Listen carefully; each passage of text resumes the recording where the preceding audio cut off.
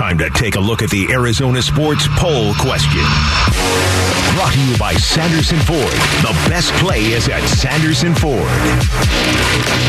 Welcome on back to Bickley&Marotta Mornings here on Arizona Sports, the local sports leader. We're going to our website now, arizonasports.com, just a little bit early. We usually look at our daily poll question at 9:30, but we do poll questions all throughout social studies. Why not chime in with one more, right? Dan Bickley, Vince Marotta, question for you. Hi. Okay, besides Devin Booker, who has been the Suns' most impactful player since Chris Paul went down 11 games ago? DeAndre Ayton, Mikal Bridges, Cam Payne, or other? Ooh, I like this question because I think all three of the players mentioned, you can make strong arguments for them at different points, but I'm going to go recency bias. I'm going to go DeAndre Ayton. Yeah, it's sort of like the Best Supporting Actor Award. Yeah, you got a few good candidates there. Yeah. DA, I think, is where I'm going to. Okay, vote placed for DA, and that is what our listeners think as well. I would have guessed they would pick Bridges. Yeah. 46% went with DA. 39% went with Bridges, so still pretty close there. 13% went with Cam Payne. 2% went with other. There's always a 2% for other. All right. There you go. It's today's Sanderson Ford poll question. You can vote on it now on the homepage at arizonasports.com. Arizona Sports, the local sports leader. Bickley&Marotta. Social Studies. Brought to you by Carol Royce, Keller Williams Realty East Valley. Get more money selling your home. Go to higherprice.com. That's higherprice.com. Ready, set, social studies. We're against the clock here. Let's get right into it. 3, 2, 1, social studies. I think people will follow along. Yeah. Yes, I think they will too. All right, let's start with the Arizona Cardinals. Many issues, obviously, as have been well documented on this show, but let's hone in on the injuries that the Cardinals have dealt with. Most recently, DJ Humphries going to injured reserve. He is done for the year. Which player's injury hurt the team most this season, and why? This is an open-ended question.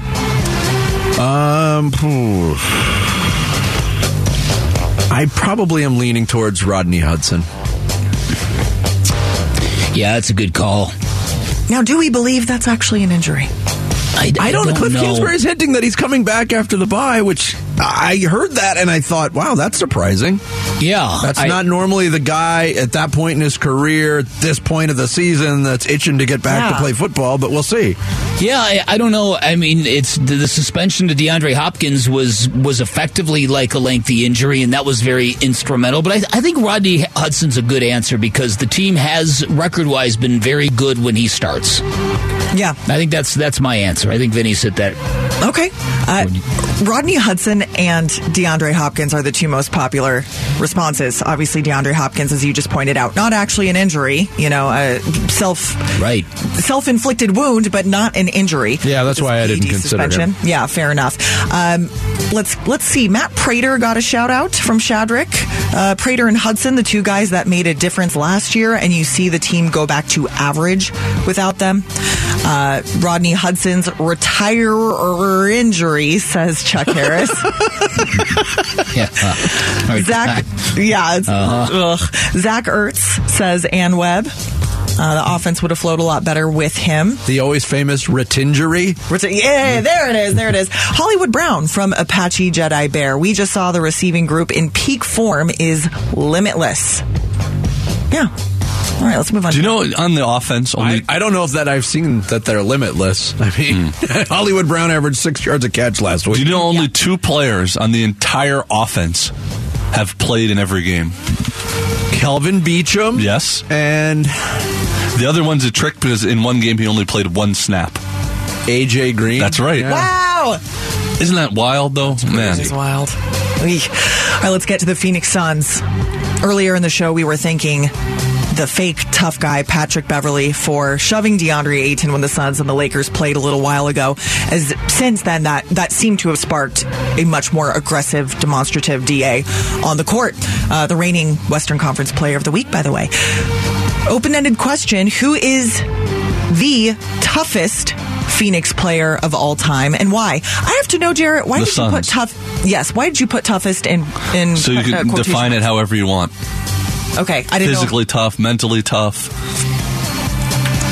Okay, I go to the physically tough, and I'm going way back, early 80s. Yeah, Maurice Lucas.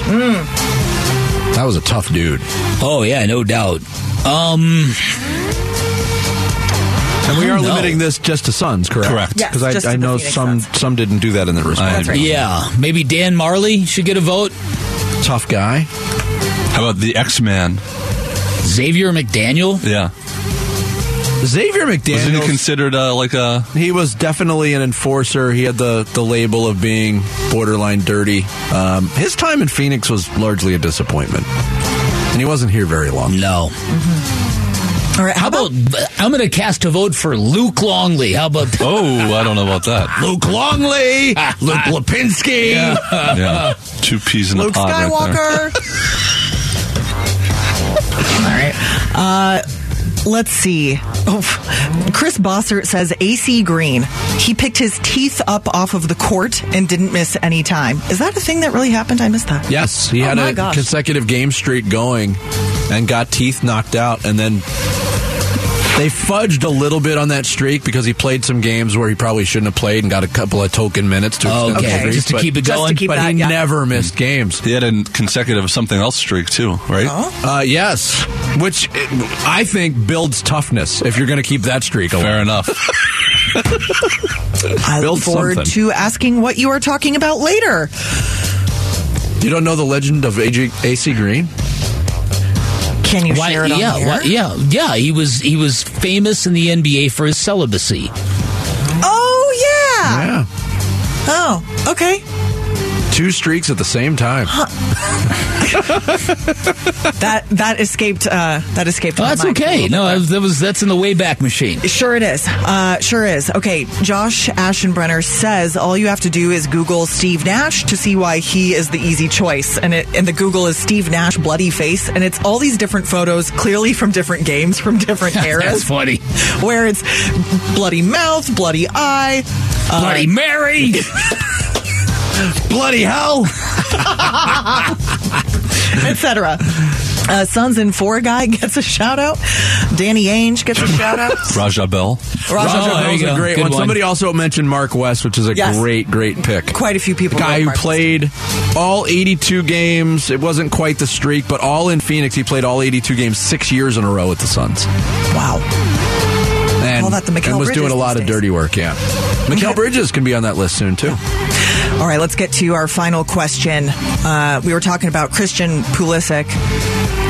He scored in the 38th minute to advance the U.S. to the knockout stage yesterday, and he got something else knocked out as well while scoring that goal. He's okay. He went to the hospital. His sensitive parts took a beating, but he's okay now. Open-ended question, guys. What's the most painful injury you have ever experienced? This is the most themed social studies I think we've ever had. Injuries and toughness. Yeah, I guess that's true. Huh? Yeah. Yes. Painful. Not necessarily the most serious, but the most painful. Wow. I suffered an Achilles strain of some sort when I was a kid playing soccer, and normally when you're a kid, it doesn't, whatever, you hurt something, you're just playing through it. I remember having to crawl off the field, and it lingered for a while, and you know, due to my negligent parents, I never went to the doctor. Oh, how about that? Different era. I mentioned about how I had to pass a kidney stone the old school way. Yeah. It was extremely, but that wasn't an injury. But I will tell you this: there was a field across from where I grew up. That was a great field to play football in, especially when it snowed. It was just perfect for Nerf football, regular football, whatever, as kids. So there was a gigantic sewer hole cover that was elevated out of the ground. It was buried under the snow. I don't like where this and is I going. went to punt the football, and I kicked that sewer so hard, my big toe just shattered. Just shattered. And it was probably cold, so it hurt even more. Yeah, right. I mean, you stub your toe and you're in pain for about 10, like excruciating pain. Imagine doing that to your toe. No. Worst pain I ever felt wasn't an injury. It was getting a shot to numb my foot before they did a procedure on it. I got a giant needle right in the ball of my foot. Oh, gosh. I've never felt that sounds terrible. I've never felt pain like that before. Then I felt nothing, but Yeah, right. Okay, get ready to throw up. This one is absolutely disgusting. Wow, what a Come on, setup. Jarrett. It's not for me. Mike Jones wrote in, I was tackled in football. I put my right hand down. The weight of the tackler snapped my elbow in half. Oh, God. My arm was dangling when I stood up. I passed out in shock. Multiple surgeries. I actually almost lost my arm. Oh, my goodness. I never played again. Yeah. Brandon Fontes got hit in the shin with a baseball. Still has a mark to this day. The shin. That's brutal. Mr. B snapped a ligament in his leg at the top of Camelback Mountain a few years ago. Oh, he says tough. Yeah, he says he had to hop/slide on his butt all the way down. The mountain rangers asked if he wanted the fire department to come get him, but he said, "No chance I'm getting on the evening news as a mountain rescue." Now that's tough right there. Give that guy my vote for toughest. Yeah. Mr. B. Mr. B, you're the toughest listener. Congratulations. Yeah, he actually reminded me of my actual worst injury, but I don't have time to tell it. It was ligament involved. And okay. My whole leg from my knee to the tip of my toes turned black because I tore every ligament in my ankle. Oh my God. Well, there's lots of good answers here, so if you want to scroll through them quickly. Grab some snacks and scroll through all these disgusting injuries. Thank you, Sarah. Thank you. Coming up next, it's our weekly NFL visit with Mark Schlereth. Bickley&Marotta mornings here on Arizona Sports, the local sports leader. Arizona Sports, the local sports leader. NFL analyst Mark Schlereth talks football with Bickley&Marotta. Brought to you by Earnhardt Ford in Chandler. Shop local. Shop EarnhardtFord.com.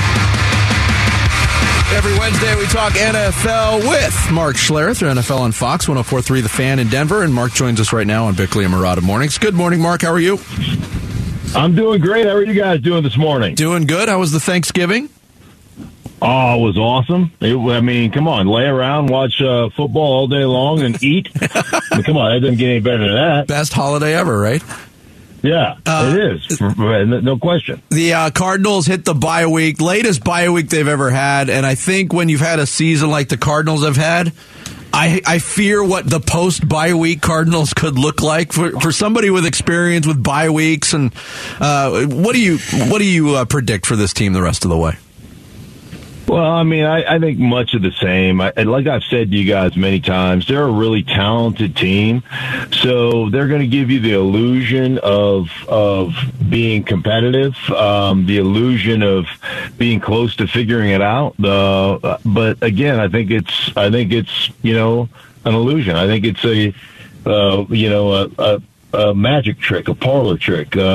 They're just not. And so, I think you'll see much of the same. They'll come out and they'll make a bunch of plays and offensively they'll do things that's absolutely astound you. But the bottom line is they'll find ways to win more or lose more than they win. Yeah, and everything you said about the offense is coming true and to fruition before our eyes. A lot of people have realized that whether or not you want to fire the head coach in Arizona, clearly it looks like you need a different voice in this young quarterback's head to try to get him right, to try to get him to a different level. What would the marriage of Sean Payton and Kyler Murray look like to you? Would that be something you would think might be worth exploring?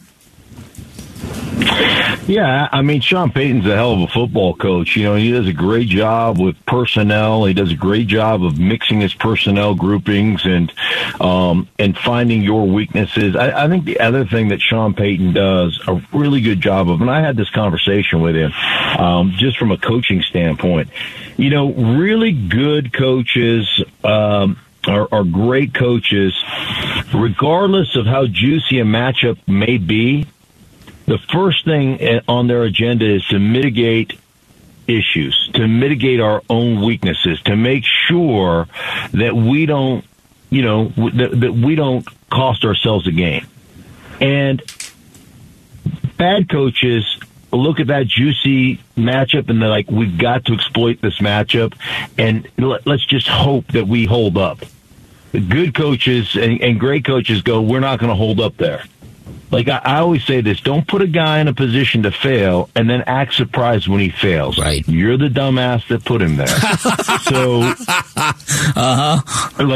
like my thought process is Sean will do a great job of knowing where they're weak as an organization, and where they need help, and not exposing those guys. And that's your job as a coach, is like, hey man, you got to figure out if a juicy matchup puts a guy in harm's way that can't hold up, then you got to let go of that juicy matchup. And bad coaches hold on to it and go, we just got to hold up here. Hey, it's just got to be one or two plays. And ultimately what happens is instead of making that explosive play that's a positive, you make an explosive play that's a negative, and then you wonder why you lost. It's pretty easy to figure out. Yeah. It's because you put them in a position to lose. Mark Schlereth, our weekly guest, talking NFL on Wednesdays here on Bickley&Marotta mornings. Now, the Cardinals' job, as we speak, is not open. Cliff Kingsbury is the head coach of the Arizona Cardinals. There was one play in a very close game on Sunday against the Chargers that a lot of people are focusing on for different reasons. Second quarter, 4th down and 1 at their own 34, Cardinals leading.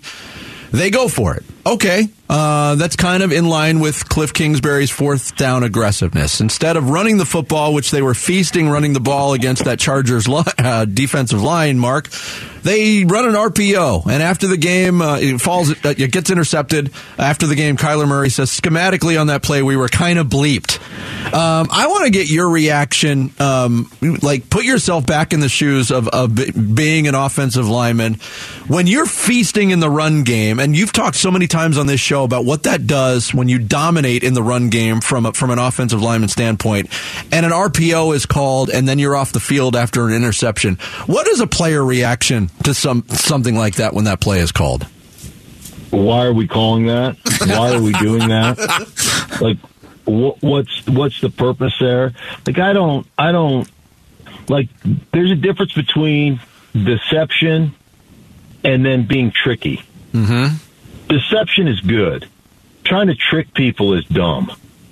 Because ultimately what ends up happening is usually, 9 times out of 10, you may get them once, but 9 times out of 10, you're getting yourself. You're losing a game in that situation. First and foremost, I don't buy going for it on 4th down and 1 in that situation when you're leading. And I understand, everybody's enamored with the analytics of 4th down and short, and this says do this and whatever. I mean, I always look at it like, well, the situation, momentum, like the analytics don't take into consideration momentum. No. And momentum is real. And when all of a sudden you go from dominating a game to letting somebody else in a game because you made a stupid decision, that stuff is real, and it affects your football team. It affects your mentality. Not if we're eating, running the football and taking it out of our hands, you're like, why? Like, we got them on skates right now. Like, they don't have cleats on, they have roller skates on right now. Mm-hmm. And so why would you do that? It just is, again, it's one of those things that I think oftentimes in this league, I think coaches outthink themselves. Yeah. We used to joke about it all the time.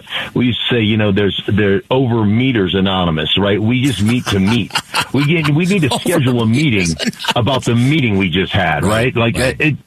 That's what coaches do, and they overthink things a lot of the time. And I just am a big believer in the KISS principle of keep it simple, stupid. Let's just not overthink this thing. Let's just go out here and win a football game. No doubt. One of the great things about having you on every week is we get a front row seat into the dysfunction that is the Broncos. So tell me about Mike Purcell going at Russell Wilson while Nathaniel Hackett is pretending he's hearing nothing, that nothing is happening behind him. Oh my gosh! Right? It just this debacle that we're watching every weekend it's insane. And like Mike Purcell's coming off the field and his head snapped, like Russell said something to him, hey, we can't have a penalty there. Got to keep our poise. We got to believe. He's like, I don't know who was that. I don't know who we got to believe, guys. You just got to believe. And Purcell just snapped his head around. Tony Robbins. And and just was like, hey, listen. I can't even imagine. I can't imagine what he said. But I'm sure it wasn't, let's go, Russ. Come on. Right. The level of dysfunction, the level of the offensive just lack of offense it's astounding to me. It's absolutely amazing to watch week in and week out, to watch this offense get worse. week in and week out. And to watch it change from a true kind of, 2 tight ends, 2 running backs, fullback, West Coast, wide zone, boot keep game, play action, where you're under center and you turn your back to the defense, and you give a good body lean and you sink down and you shrink so people can't see, then you pop up and hit a quick throw, and to standing in shotgun 3 out of every 4 plays, and looking completely disoriented. I don't know. I mean, it seems to me that everybody but the quarterback has acquiesced. I don't like that. I don't like that. The coach has said, okay, we'll change our offense. We'll be a 3 wides offense, and we'll let you operate from gun. And okay, I'll give up my play calling duties. And at every turn, this offense just continues to regress. It's sad. I mean, Russell threw for 347 yards and completed 69% of his passes in week 1. It's not recognizable. Hell, the Carolina Panthers lined up. You know what? You can tell a lot about how a team thinks about you the way you line up. They lined up in man-to-man coverage and basically said, we don't believe you've got the receivers or the quarterback to beat us. Go. That's the Carolina Panthers. When they have 3 wins going into that game, they lined up and said, we don't respect you enough. We don't respect you enough to play conservatively. We're going to press you and say you can't beat us. And, hey, you know what? The Broncos obliged. They couldn't. Oh, boy. What Mark, a debacle. Great stuff, as always. Have a good week, and we'll talk to you next Wednesday. Brother. Sounds good, guys. Thanks. Mark Schlereth, NFL on Fox 104.3 The Fan in Denver. He's got Green Bay and Chicago this week, too. So if Aaron Rodgers plays, we might get some Aaron Rodgers production meeting stories next week. Like it. Coming up next, the Fiesta Bowl's got a new executive director. His name's Erik Moses. We'll chat with him straight ahead here on Bickley&Marotta Mornings on Arizona Sports, the local sports leader.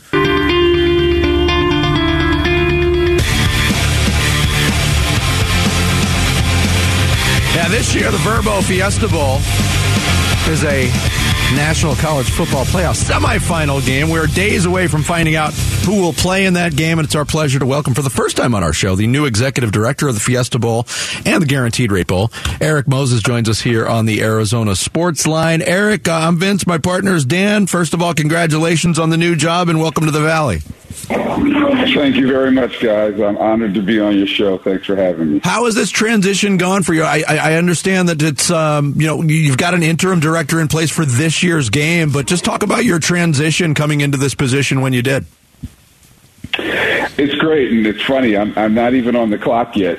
I don't start until Friday, and won't really take operational control to take the reins from Jim Hatfield until January 1st. So I'm in the very unique position of being able to observe a fantastic team, a well-oiled machine perform this year during bowl week for us, and then to come in and hopefully put my mark on things and work with a great team to make these 2 games even better going forward. All right, we're right on the verge of finding out who's going to be in the college football playoff. Let's talk about possibilities. What might be in the works for the Verbo Fiesta Bowl, Erik?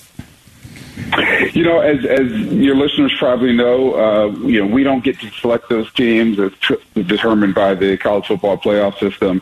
But we're excited. I think if Georgia maintains their number 1 ranking thus far, they will most likely be in the Peach Bowl, since that would be in their backyard against the number 4 team. And that would leave the 2 versus 3 matchup to the Verbo Fiesta Bowl, which right now, based on the rankings, would be Michigan and TCU. And that'd be the first time that they'd get to play. So that'd be pretty cool for us to host that in the Valley of the Sun. First time ever that they would play. And when you look at the possibilities of fans traveling and they travel, home run. The Michigan fan base, and I imagine the TCU fan base would be just head over heels to be able to come to this climate for a semifinal game. Yeah, we think the Big Ten teams, have a long history, obviously, of playing in the Fiesta Bowl and love our warm weather as opposed to the colder environments that they're normally located in, whether that's Michigan or Wisconsin or Indiana or any of those states. So could be a fantastic matchup, and frankly, I think a really good matchup on the field. Now, you come from running from a speedway, a racetrack in Nashville, and this is an interesting time to take over this particular bowl with college football expansion coming and what all that is going to look like in the future. If you had to kind of broad stroke, what you think your responsibilities are going to be as steward of this game going forward, what are you looking at? Protecting the 50-plus years of history and heritage that the Verbo Fiesta Bowl has, its prominent position in Arizona, in particular in serving the nonprofits and other recipients of the funds that we're able to provide because of the success of this bowl game and its long-standing history, and making certain that we stay prominent in the bowl system and in the college football landscape. I happen to be someone who believes that the Fiesta Bowl is the best bowl in the country. We want the rest of America to think that, and we want every team in this country to want to be able to come to Arizona to play in that game. And so my job is going to be to make certain that we continue to be viewed that way as a place where... We got Shane Doan's cell phone. A place where what? A place where what? We're all hanging on that last word. Right. Hopefully we reconnect with Erik Moses, the new executive director. The idea of getting Michigan here would be quite something. Apparently the last time they were here, Jim Harbaugh was the quarterback of Michigan.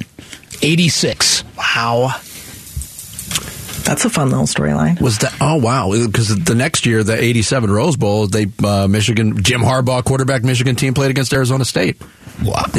How about that? Look, I think our whole phone system just absolutely is that what it was? Crashed on us. Okay. So sorry about that, Erik. Our bad. We are not it's Jared's fault, Erik. Sorry about that. It's a technological problem with the phone, I think. Technology. You are our technological problem, Ferret.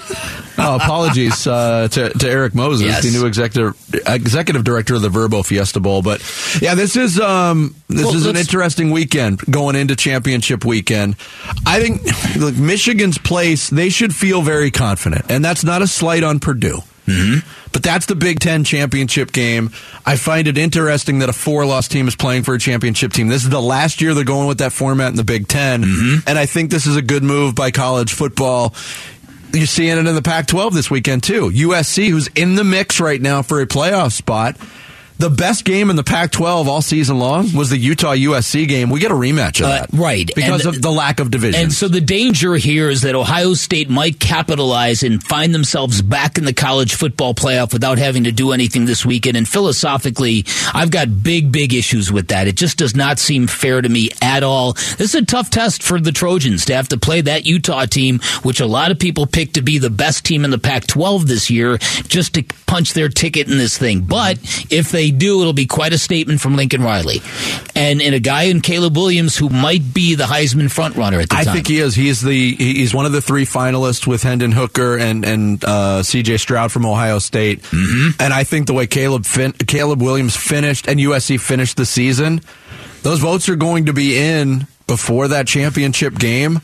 I think he's going to win the Heisman Trophy. Yeah. No, I think you're right. And I think you're right. So the fact that it does look so, if Georgia holds on to number 1, and I do believe this, I do believe that Georgia is in if they lose, Michigan is in if they lose, even to a 4-team Purdue, because you can't put Ohio State over Michigan. Not after what happened in Columbus last week. You just can't. Now, can TCU endure a loss and stick in the college football playoff? They've been tremendous, but they're playing a team that's not as highly thought of in Kansas State. By the way, that's the most purple conference championship game ever. It is. TCU against Kansas State. I wouldn't, if I'm TCU, I wouldn't feel comfortable being granted a spot with another loss, or a loss. But what are the real viable candidates to replace them? Now, Ohio State obviously is the next one in. If USC stumbles, that's going to cost USC. I do think Ohio State gets back in if Utah beats USC. Yeah. I think that will happen. Alabama, I don't think has any part in this college football playoff. I know a lot of people are looking at this and going, just wait, you'll see, you'll see. And that thought horrifies me, to be honest with you. A 2-loss Alabama team with 1 good win this season, they do not deserve to be anywhere near this thing. There's never been a 2-loss team in the playoff. If it's going to be a 2-loss team, it's going to be Alabama. And things could change. And then they'd end up winning it. And right. But this issue is a very temporary issue with expansion. right on the table. We didn't even get into the whole Rose Bowl factor. The Rose Bowl might be playing hardball and not giving up their time slot. Yeah. So we'll see. Again, apologies to Erik Moses for our technical difficulties. He's the new executive director of the Fiesta Bowl, and he joined us on the Arizona Sports Line. You can text your thoughts to the FanDuel text line. It is open right now at 620. Also want to let you know the Bud Light Super Bowl Music Fest featuring 3 incredible nights of shows, including Imagine Dragons, Dave Matthews Band, and Paramore. We'll be heading to the Footprint Center February 9th through the 11th. Tickets go on sale this Friday. You can head to the contest page at arizonasports.com for complete details and your chance to win some tickets. Coming up next, final thoughts on this Wednesday. It's Bickley&Marotta Mornings live from the Ak-Chin Community Studios here on Arizona Sports, the local sports leader. Arizona Sports, the local sports leader. Bickley&Marotta, Song of the Day.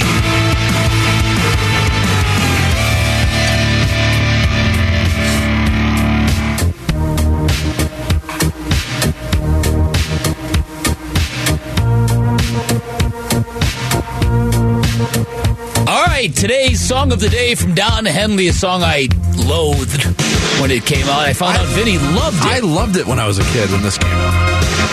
This keyboard riff just made my skin crawl. That's the part that I liked. That's funny. That's funny. We're honoring I'm sure this. You're glad we're playing this today. Yeah, we're playing this in honor of the Marcus Bagley debacle at ASU. A lot of airing out of dirty laundry, Vinny. On the social media. Yeah. It's a shame. ASU basketball's off to a good start. Smoked Michigan. And the others receiving votes. They're almost ranked. And do you remember at the beginning of the season talking to Bobby Hurley how excited he was to have Marcus Bagley back for a third year? Yeah. Being able to have the opportunity to capitalize on him being healthy. And here we are, 7 games into the season. As Herm Edwards would say, don't press send. Don't press send. Take anything from Herm Edwards. Take that. Take that. That's good advice. That's the one bit of good advice. I also just found out in doing a search that Kelly Rowland from Destiny's Child has a song called Dirty Laundry. As does Carrie Underwood. I don't know if they're covers. Well, if you know, as Herm Edwards would say. Terrio Cup.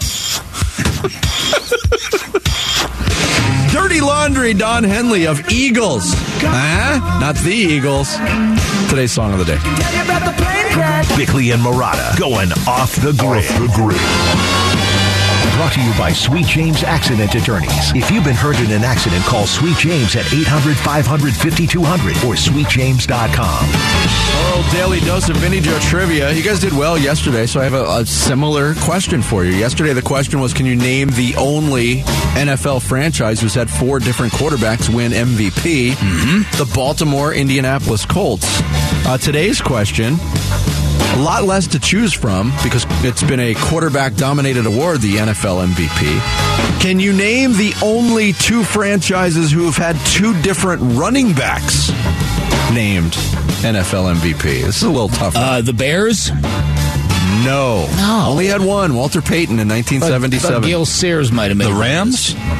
The Rams? No. Just Marshall Faulk. I thought maybe. I thought maybe. Never won it. A hint for one of these franchises, you got to go way back to the early 60s.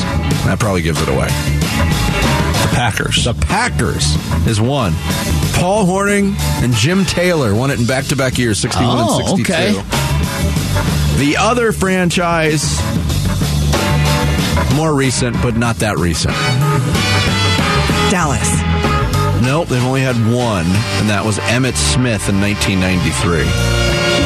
You want the years? Sure. 73 and 91. The Lions? Nope. Yeah, that's what I know. Oh, no. 73, the first guy ever. Oh, the Buffalo Bills. The Buffalo Bills. Oh, O.J. Simpson. Thurman Thomas. Ah. I didn't remember Thurman Thomas won the MVP. How about that? 1991. That was a different era. I mean, running backs probably dominated the MVP in the 90s and early 2000s at least. Sean Alexander, right? Mm-hmm. Priest Holmes, Adrian Peterson. Yeah, and Adrian Peterson was the last one in 2012 to win it. I mentioned this yesterday, and I mentioned it tongue-in-cheek earlier today. The TikTok account that updates the Russell Wilson touchdown pass situation. Oh, yeah. I want to play this for you because the guy's delivery is also awesome. Wow. What an exciting and heart-stopping week in the Russell Wilson touchdown passes versus bathrooms in his house saga. Today, in Week 12, Russell Wilson traveled to the powerhouse Carolina Panthers. The bathrooms held strong and even called back 2 Russell Wilson touchdown passes. But unfortunately, Russell Wilson was able to find the end zone late in the game for 1 more touchdown pass. This brings his total on the season to 8 touchdown passes. Meanwhile, Sierra has decided that they do not need any more bathrooms and that 12 is enough for now. This means that Russell Wilson only needs 4 more touchdown passes to hit that elusive number of bathrooms at his house. Bathrooms are starting to sweat a little, but they still remain pretty confident. I know we're all excited to see what happens. I got to tell you, social media can be a real burden. It can be a real pain sometimes. But for people who do creative stuff like that, oh, I love it. He does it every week. Wow, the pretty tone funny. in which he goes, wow, at the very start. That's powerhouse Carolina Panthers. It's funny because when he probably started doing it, he thought like, this will be fun for a few weeks, not into week 13. Yeah, and it might last the whole season long. Yeah. Sarah alerted me to this. The other night, the Lakers blew a 17-point lead against the Pacers. They lost on a buzzer beater by Andrew Nembhard. That might not have been the most embarrassing thing that happened to the Lakers that night. Did you see they played the wrong intro video at Crypto.com Arena that featured 2 players that are no longer on the team? Oh, no. Malik Monk and Kent Bazemore. Neither one of them on the Los Angeles Lakers were both in the intro video the other night. That's unbelievable. That's hilarious. As the kids would say on the internet, unserious franchise. And in that same game, a fan hit a half-court shot for a $75,000 payoff from like a casino. The one player who came off the bench and ran out on the court to hug him, Anthony Davis. The coaches are probably like, no, he's going to get hurt. Go back down, Anthony. That guy won $75,000. $75,000. But it's all in crypto money from Crypto.com. Turns out that guy's the best 3-point shooter that the Lakers have had all season long. That is going to do it for us today. Thanks to Al McCoy, Mark Schlereth, Erik Moses for joining us. Programming note. Yeah. My man Bick is in vacation mode starting right now. Almost right now. Yeah. I've got to burn some days, folks. Yeah. Enjoy your vacation. Don't take it personal. We'll have Lorenzo Alexander tomorrow and Tim Ring the rest of the week. Bick, enjoy your vacation. You, man. Appreciate you. We'll catch you tomorrow.